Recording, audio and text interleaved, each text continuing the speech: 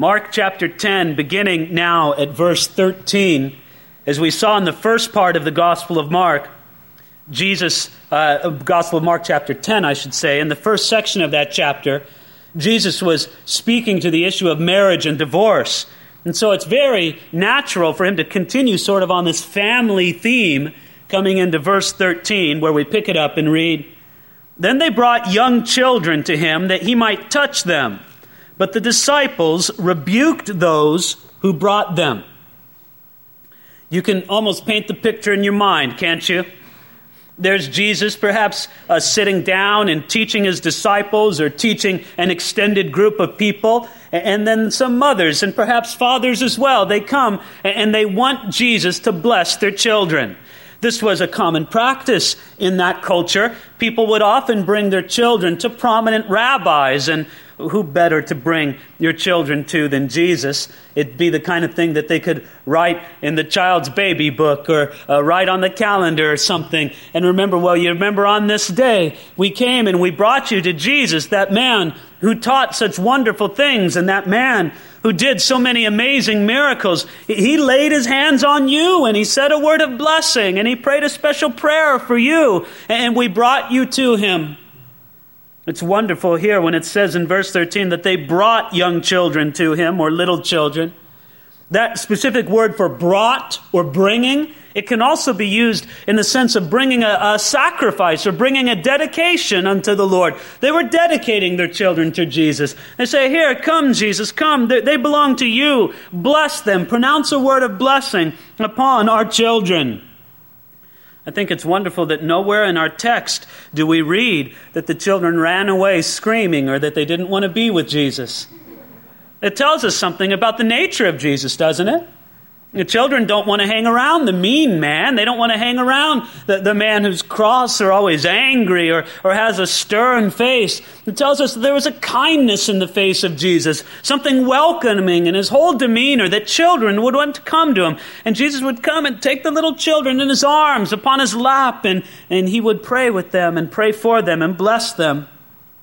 But then you have the bad guys in verse 13, right? The disciples. "Get away, children. Leave Jesus alone. He's got a lot on his mind. He's on his way to Jerusalem, and he says some trouble awaits him there at Jerusalem. And by the way, he's a famous rabbi, and all the miracles he works. He certainly doesn't have time for a bunch of children. Get them out of here." But Jesus said, No, let the children come to me. Don't put anything as an obstacle in the way of the children. Jesus wants to bless them. He wants to do good things for those children. How important it is as we are parents and as Christians before the Lord to bring our children to Jesus. It's a duty for children's ministry workers. I thank God that right now that there are dedicated, godly people in our church family right now telling your children about Jesus. They're giving them the love of Jesus and bringing them to Jesus. And it's a wonderful thing. But it shouldn't just be left up to the children's ministry workers. Matter of fact, it's not even primarily their responsibility. Parents, it's our job, isn't it? At the end of the day, it's really our responsibility to bring our children to Jesus. And our prayers and our words and our examples can mean so much. I remember reading something from Charles Spurgeon once. He shared about how the prayers of his mother stuck so mightily in his mind that even when he was an old man, he remembered. He could never forget the prayers of his mother. In particular, he talked about one prayer that he vividly remembers her praying, and I'll quote him now. This is what his mother prayed.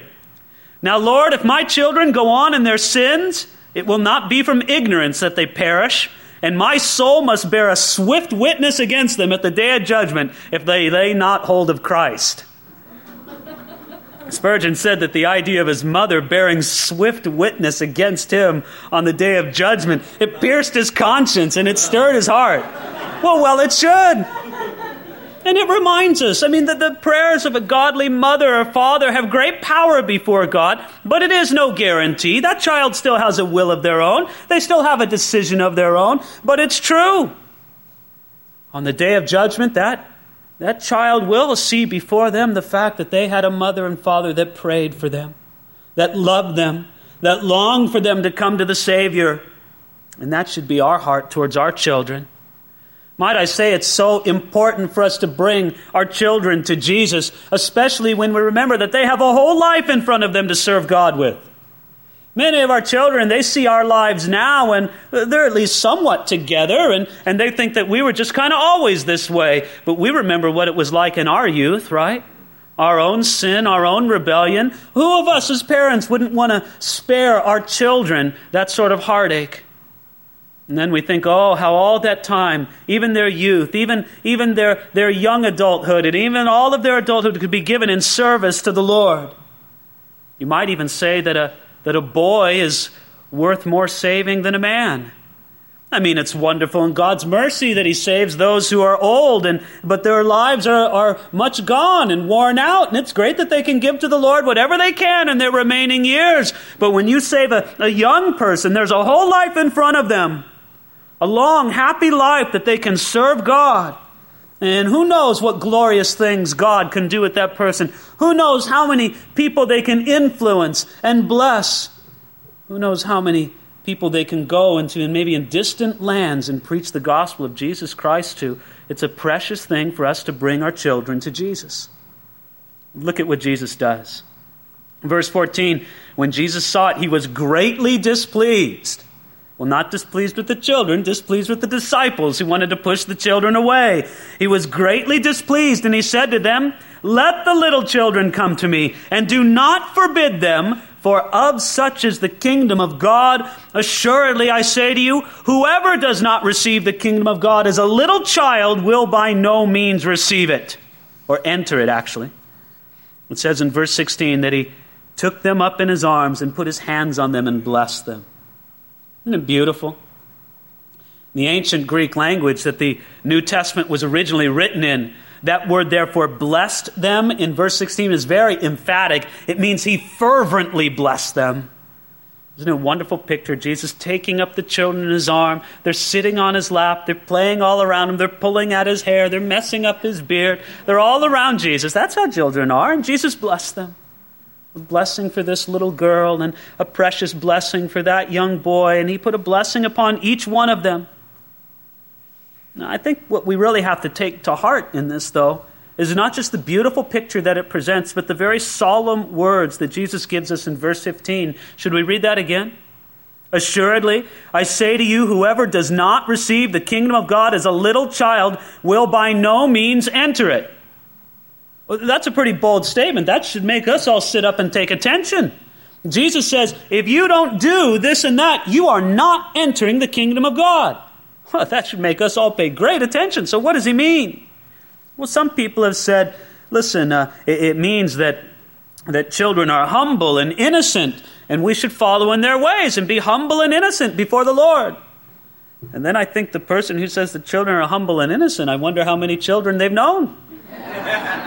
Because not all children are humble, not all children are innocent, certainly not at all times. No, but there is something very characteristic of children that is absolutely essential for us to understand and grab hold of if we will enter the kingdom of heaven. It's that children are receivers. They're in a place of absolute dependence. Well, the child doesn't worry about balancing the checkbook and paying the electric bill and buying the groceries. They totally depend upon their parents. When a child first comes into the world, that's all they can do is depend. The child, there it is. If the mother does not nurse the child, if the mother does not nurture the child, the child's helpless. A child is by nature a receiver, and they don't refuse gifts out of self-sufficient pride. Oh, the little infant doesn't say, well, no, mother, if I can't earn the milk, I won't get it at all. It's grateful for whatever it can get. They receive without any hint of pride. They're just receivers. And that's what Jesus emphasizes. Look at verse 15 again. Assuredly, I say to you, whoever does not receive the kingdom of God as a little child, not earn the kingdom, not do the things that will make you worthy for the kingdom. No, receive it. And if there's any way that we must imitate children, it's in their simple dependence. It's in their simple heart of being receivers. And that's how we can enter into the kingdom of God. And if you don't do that, you cannot enter the kingdom of God. As will be evident in the following account, It's interesting how Mark sets these aside. You really get the feeling that he set these two accounts side by side as a way of contrast. You have Jesus commanding us to imitate children in their humble reception of what God gives them and the blessing that Jesus gives them. And then we come to the rich young ruler in verse 17. Now, as he was going out on the road, one came running, knelt before him and asked him, "Good teacher, what shall I do that I may inherit eternal life?" Interesting question, isn't it? Dramatic scene. The man comes running, first of all. That must have caused quite a commotion. Here's a man running at Jesus. The disciples get nervous. They're saying, well, it's security. What are we going to do here? Who knows what this man wants to do? But he doesn't hurt Jesus. He comes up and he stops before him and he gets down on his knees. If there's not tears on his face, maybe there's tears in his voice. He says, "Good teacher, what shall I do that I may inherit eternal life?" Now, let me draw a very elementary conclusion from the man's question in verse 17, is the man knew that he did not have eternal life. You don't run to Jesus, get down on your knees before him, and plead with him with that question unless you know you don't have eternal life. And you want it desperately. There's a void, an empty spot within your life, within your heart, and you know it must be filled. And you come to Jesus and say, what do I have to do to fulfill it? On the one hand, we admire the question. How few people there are who ask that question today, what must I do to inherit eternal life? Oh, it's instead, what must I do to make more money? What must I do to gain more comforts in life? What must I do to have more fun? What must I do to fix this or to fix that in my life? Now, what must I do to inherit eternal life? It's a wonderful question, but at the same time, it's a terrible question. And I'll show you why shortly, and Jesus will expose why, but look at Jesus' first reply here in verse 18. So Jesus said to him, "Why do you call me good? No one is good but one, that is God." Now, many people have seized upon Jesus' response to the man's question and have thought, well, you see, Jesus is here claiming that he's not God. I'm not God, don't call me good. And those who deny the wonderful biblical doctrine of the deity of Jesus Christ sometimes point at this passage and say, well, see, Jesus is denying that he's God right here. Well, first of all, I want you to understand that to call Jesus good teacher, it may not sound like very much in our day and age. I mean, what's the big deal? You call somebody good. But in that day and age, that phrase, that title was never applied to other rabbis. In their minds, it implied sinlessness, a complete goodness. And Jesus and everybody else recognized that he was being called by a unique title. You almost wonder if there wasn't a bit of a gasp from his disciples as the guy said, good teacher, because it was a very strong title to ask Jesus or to address Jesus with. But instead of denying the title, Jesus simply said, "Why do you call me good?" He wasn't denying his deity. He wasn't saying, "I'm not worthy of the title," but instead he invited the young man to reflect upon it. It's as if Jesus said, "Do you really know what you're saying when you call me good?" I'll have you know that this man didn't know Jesus. He didn't know who Jesus was. And I'll tell you why. We can tell that he didn't know who Jesus was just by the question that he asked him. "Good teacher, what shall I do that I may inherit eternal life?" Jesus, I want to gain eternal life. Tell me how to do it. You're a godly man. You're a wise teacher. Just show me the path. I can do it. I know I can do it. You just show me how. See, folks, that isn't the way to come to salvation. Instead, Jesus isn't a man who just points to us the way of salvation. He is our Savior. The proper thing is to come to Jesus and say, "Jesus, will you give me eternal life? Jesus, will you save me? Not what must I do to be saved? Or what must I do to gain eternal life?" It's no. Jesus, save me. So look at the response of Jesus here to the man in verse 19. You know the commandments. Do not commit adultery, do not murder, do not steal, do not bear false witness, do not defraud, honor your father and mother. And he answered and said to him, "Teacher, all these things I have kept from my youth." Jesus said, well, you want to do something to gain salvation. You want to do to inherit eternal life. Well, what about the commandments? And Jesus rattled off several of them. And he said, well, I do them all. Isn't it amazing that Jesus didn't laugh when the man said that? You have to understand that in that day and age, the way people thought is they thought that a person really could keep all the commandments and find salvation that way. Now, of course, to do that, they had to reinterpret what the commandments were all about. They had to take away the heart and the soul of the commandment and look merely at the words. Therefore, when it says, do not murder, if a man never actually killed anybody, then he checked it off his list. Well, I've never murdered anybody. I guess I'm on the clear on that one. But in the Sermon on the Mount, in an expert fashion, Jesus shows us how that doesn't really go far enough in observing what the commandment's all about. You see, my friends, because you may never actually kill a person, and that's good. But how about the people that you've wanted dead? How about the people that you've pushed out of your life and you've just said, well, I just never want you to be a part of my life. As far as you're concerned, I'm dead. Friends, if looks could kill, how many dead bodies would be strewn all around us? And Jesus is saying, see, there's a problem with the heart. And so it's wonderful that you haven't actually killed somebody. That's great. But the commandment speaks to the heart also, not only to the action. And it's true with adultery. It's true with stealing. It's true with the other commandments as well. But you see, when you take away the heart and the soul of the command and emphasize the bare words, then you can say, well, I meet this checklist. And the man meant it with all sincerity. I've kept the commands. And Jesus didn't laugh at him and reply, but instead, look at what Jesus did in his reply. Verse 21, isn't it precious? Then Jesus, looking at him, loved him. Isn't that wonderful? You know, by the way, this is just one of those little clues sprinkled throughout the New Testament and the Old Testament as well, for that matter, that demonstrates to us that it was written by eyewitnesses. I mean, who else but someone who was there watching it would ever note such a thing in the detail? Jesus, looking at him, loved him. He loved the man because he was so lost. Oh, he thought he had it all. But yet by his question on his knees and perhaps the tears in his voice or on his face admitted, no, he didn't have eternal life. He didn't have fulfillment in this life, and he didn't have confidence in the life to come. So Jesus looked at him and he loved the man. His eyes were filled with love and compassion for the man because his life was so empty. This man was at where a lot of people were at. He had a lot of possessions. He was a wealthy man, as we'll learn in a few verses.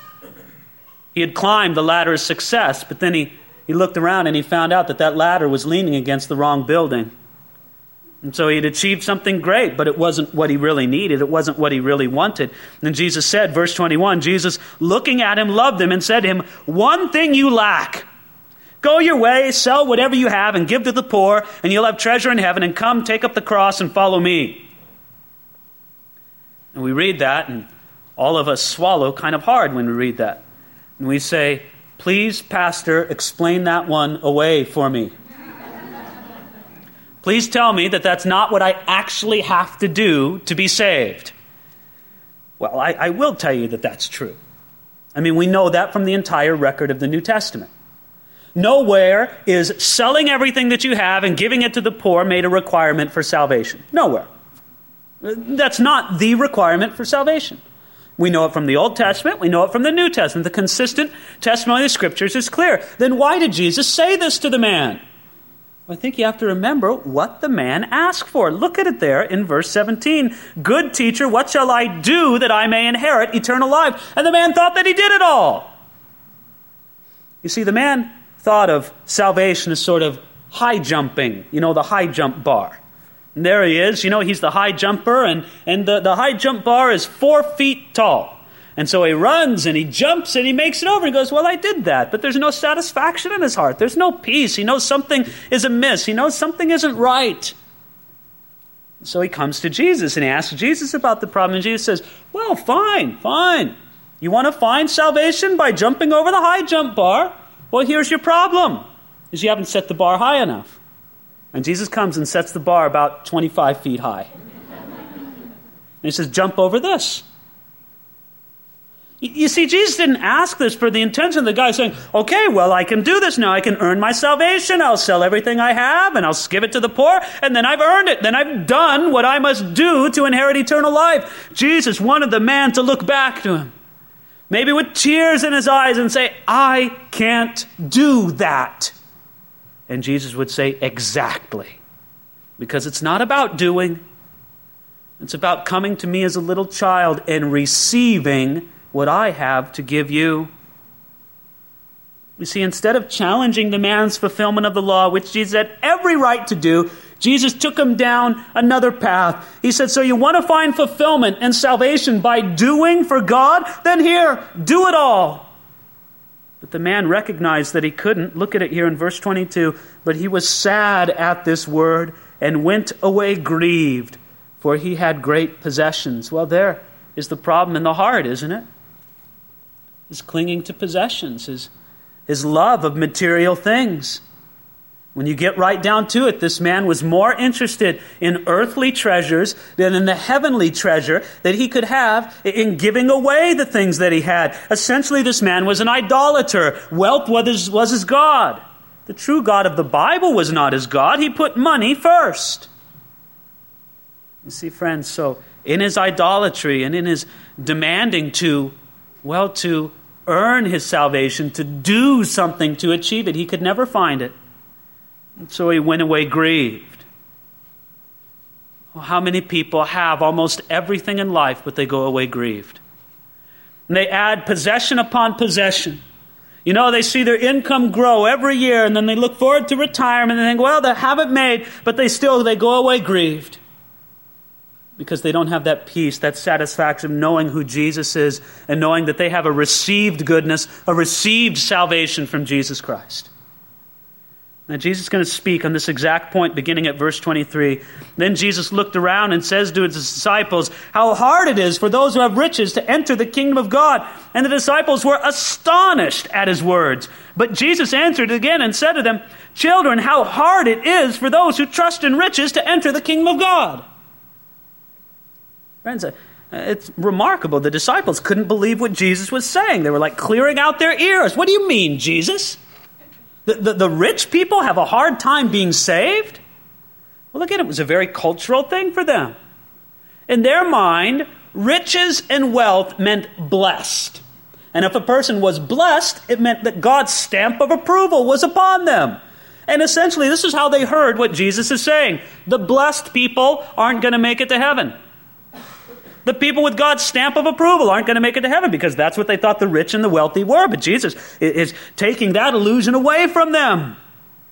And he's saying, no, it's hard for those who have riches to enter the kingdom of God. You know, in many ways, we're just like the disciples. We have a hard time seeing how riches would hinder us from the kingdom of God.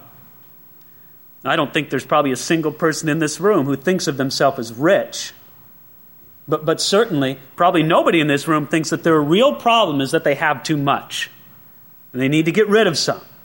No, we only think that riches can bring blessing and good. But these words of Jesus, they absolutely amaze the disciples. But we need to understand riches and wealth. It is such a potential snare for us. Remember what Paul said to Timothy in 1 Timothy chapter 6. He said, those who desire to be rich fall into temptation and a snare, and into many foolish and harmful lusts, which drown men in destruction and perdition. For the love of money is the root of all kinds of evil, from which some have strayed from in the faith and their greediness, and pierced themselves through with many sorrows. Now I know what some of you are thinking, what my immediate reaction is to this. I read these verses of Jesus' words, and I breathe a huge sigh of relief. I say, oh, thank you, Lord, because I'm not rich. And Lord, I hope some rich folks are reading this, because they really need to hear this. And I suppose it all depends on just how you measure wealth, right? You measure wealth among the standards of middle-class America, and perhaps not a single person in this room is rich. Why don't we measure wealth? Well, why don't we measure wealth by the rich young ruler who came to Jesus? And when did he ever use a microwave oven? Or drive in a car, or fly in an airplane, or sleep on a mattress, or have an electric blanket, or have air conditioning, or any number of other things? I mean, when you realize that we live at a level right now that was unthinkable for the wealthiest man in Jesus' day, makes you say, well, who is rich? But you see, notice Jesus said something very important in verse 24. How hard it is for those who trust in riches to enter the kingdom of God. Matter of fact, verse 25, he says it's easier for a camel to go through the eye of a needle than for a rich man to enter the kingdom of God. And they were astonished beyond measure and said among themselves, who then can be saved? The disciples are blown away. You're shattering all their conceptions. You love the rich people more, don't you, God? Jesus saying, no, they can be an obstacle to the kingdom. Matter of fact, it's so hard that, well, it's easier for a camel to go through an eye of a needle than it is for a rich man to enter into the kingdom of God. People get very creative with this passage. It's got to be some way to explain it away. One of the common interpretations that I've heard is that, well, you see, really, there was this gate in ancient Jerusalem called the Eye of the Needle. And camels could go through the gate, but only if they got down on their knees and sort of crawled through. And that's what it means, is that the rich man can enter in, but he must humble himself and get down on his knees before God. Well, I suppose there can be a valid application from that point, but honestly, in my research, I've never had it verified that there was ever actually a gate in Jerusalem known as the Eye of the Needle. I think Jesus is speaking of literal camels and literal needles, but he's using a figure of speech. He's speaking humorously. I mean, a camel was the biggest animal that they would have known in Judea in that time. He didn't say elephant. He didn't say blue whales because they didn't have those animals around there in that part of the world. He would have said an elephant go through the eye of a needle. But the point of it is something very big through something a very small place. It's an impossibility. Why? Why is it harder for the rich than for other people? Well, maybe we should say it's because riches are a snare because they tend to make us satisfied with this life instead of longing for the age to come. Oftentimes as well, riches must be acquired at the expense of acquiring God. Oh yes, you're very wealthy and you've made a wonderful career for yourself, but you've pushed God on the outside, haven't you? And so yes, you've acquired your riches, but you've denied God in the midst of it. As well, we can contrast the dependence of a child with the independence of a rich man. Well, who's more likely to inherit the kingdom of God? A dependent child or an independent rich man? And riches do give us a great sense of independence, don't they? Well, you don't need anybody's help. Look, you've got the big bank account. You're fine. You're doing well. But perhaps most importantly, the biggest obstacle perhaps that in the context Jesus speaks about that riches present to the kingdom of God is that the wealthy man is often a very successful doer. I mean, he's done well. Don't we say that about people who are wealthy? Well, he's done well for himself. He's done well, so he's rich. I mean, it's very easy. It's almost natural for him to think that his salvation and his relationship with Jesus is also a matter of successful doing, when really it's about humble receiving, as we learned with the example with the child. And so Jesus wants to make it clear. If you notice here, in verse 26, they were astonished beyond measure, saying among themselves, who then can be saved? But looking at them, Jesus said, with men it is impossible, but not with God. For with God all things are possible. Let me put it plainly to you, friends. With man, salvation is about as easy as a camel going through the eye of a needle. And you know what, I'll add to it as well. I trust that Jesus would not disagree with me adding this. It's the same way with the poor man. If it's about doing, if it's about what man can do, salvation's impossible. But with God, if salvation is of God, if salvation is something that God does in us and for us, well then it can work, my friends. Then all things are possible. Now, we can't resist seeing what Peter says in verse 28. It's so typical of Peter. Then Peter began to say to him, well, see, we've left all and followed you. I love it in Matthew chapter 19. It gives a little more on that. He says, so what will our reward be? What do we get, Jesus? You know, yeah, that dumb old rich young ruler, he didn't leave anything, but what about us, Jesus? What do we get? It's so typical of Peter and really of all of us, you know. The rich young ruler walks away, but we're still here, Lord, aren't we? Why does that question seem so typical of Peter? Well, Jesus answers him. And he says, listen, verse 29, Jesus answered and said, assuredly, I say to you, there is no one who has left house or brothers or sisters or father or mother or wife or children or lands for my sake and the gospel's, who shall not receive 100-fold now in this time, houses and brothers and sisters and mothers and children and lands with persecutions, and in the age to come eternal life. But many who are first will be last, and the last first. Oh, don't you see the point of what Jesus is saying? He looks at Peter and he says, Peter, I know you've given up a lot for me. Those fishing nets were really nice. Man, those were great.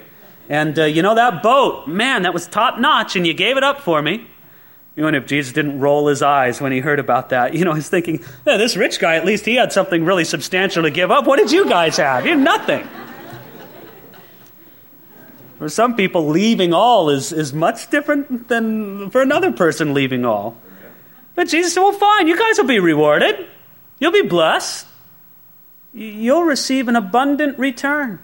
Matter of fact, 100-fold. Isn't that marvelous? What a great principle. You can never outgive God. Never. Years ago, a man said to me, he said, well, I'm going to try a little experiment, he said, I'm going to try to outgive God. And he meant in his giving to the church financially. So he said, okay, I'm going to do it. And so, 6 months later, he said, you know what? I'm still trying. Lord, I'm still trying to do it, and I can't do it. You just can't outgive God. God's not going to be in debt to anybody. Who's God going to owe anything? So you can't outgive God. And what you give him of your resources, of your time, of your life, if you have to give up things for the sake of the gospel, God will reward you. I have to say that some people have applied this in a very carnal sort of way, sort of like God's little investment program here. And if you drop $1 into the offering, God guarantees that he'll give you 100 back. And so it's the best investment you can make. You get I don't know what kind of percent. It's a lot of percent return on your dollar. It's just remarkable to see, and this is how you should invest. Well, obviously, friends, Jesus is speaking, first of all, not only of material reward, but spiritual reward as well. He's speaking in figure of speech.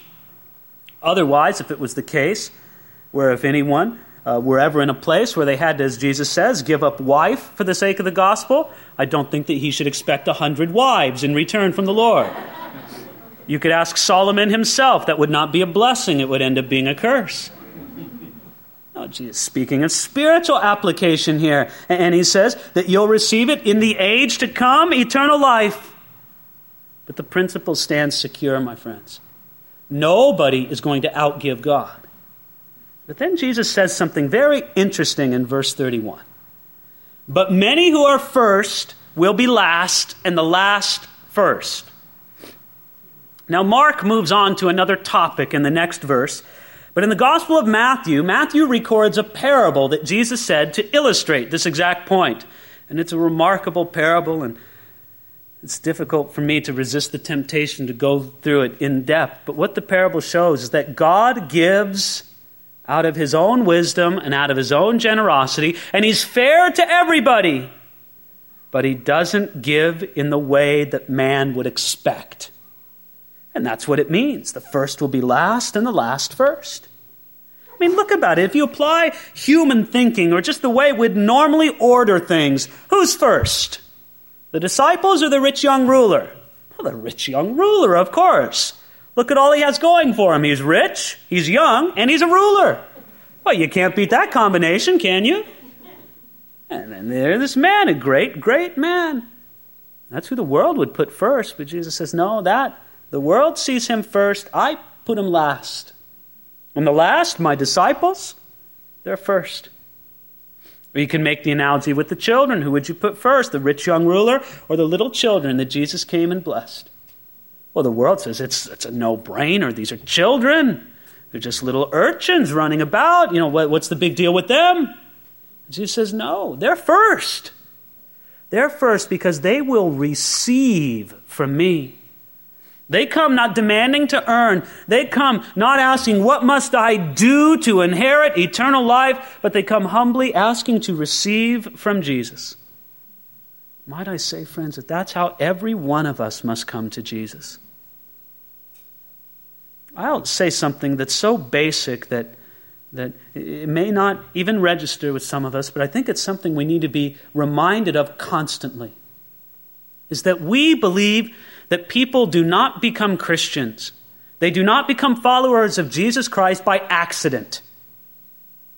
In other words, you don't become a Christian just because your parents were, or just because you attend church, or just because, well, you like to read the Bible every once in a while, or you pray to God.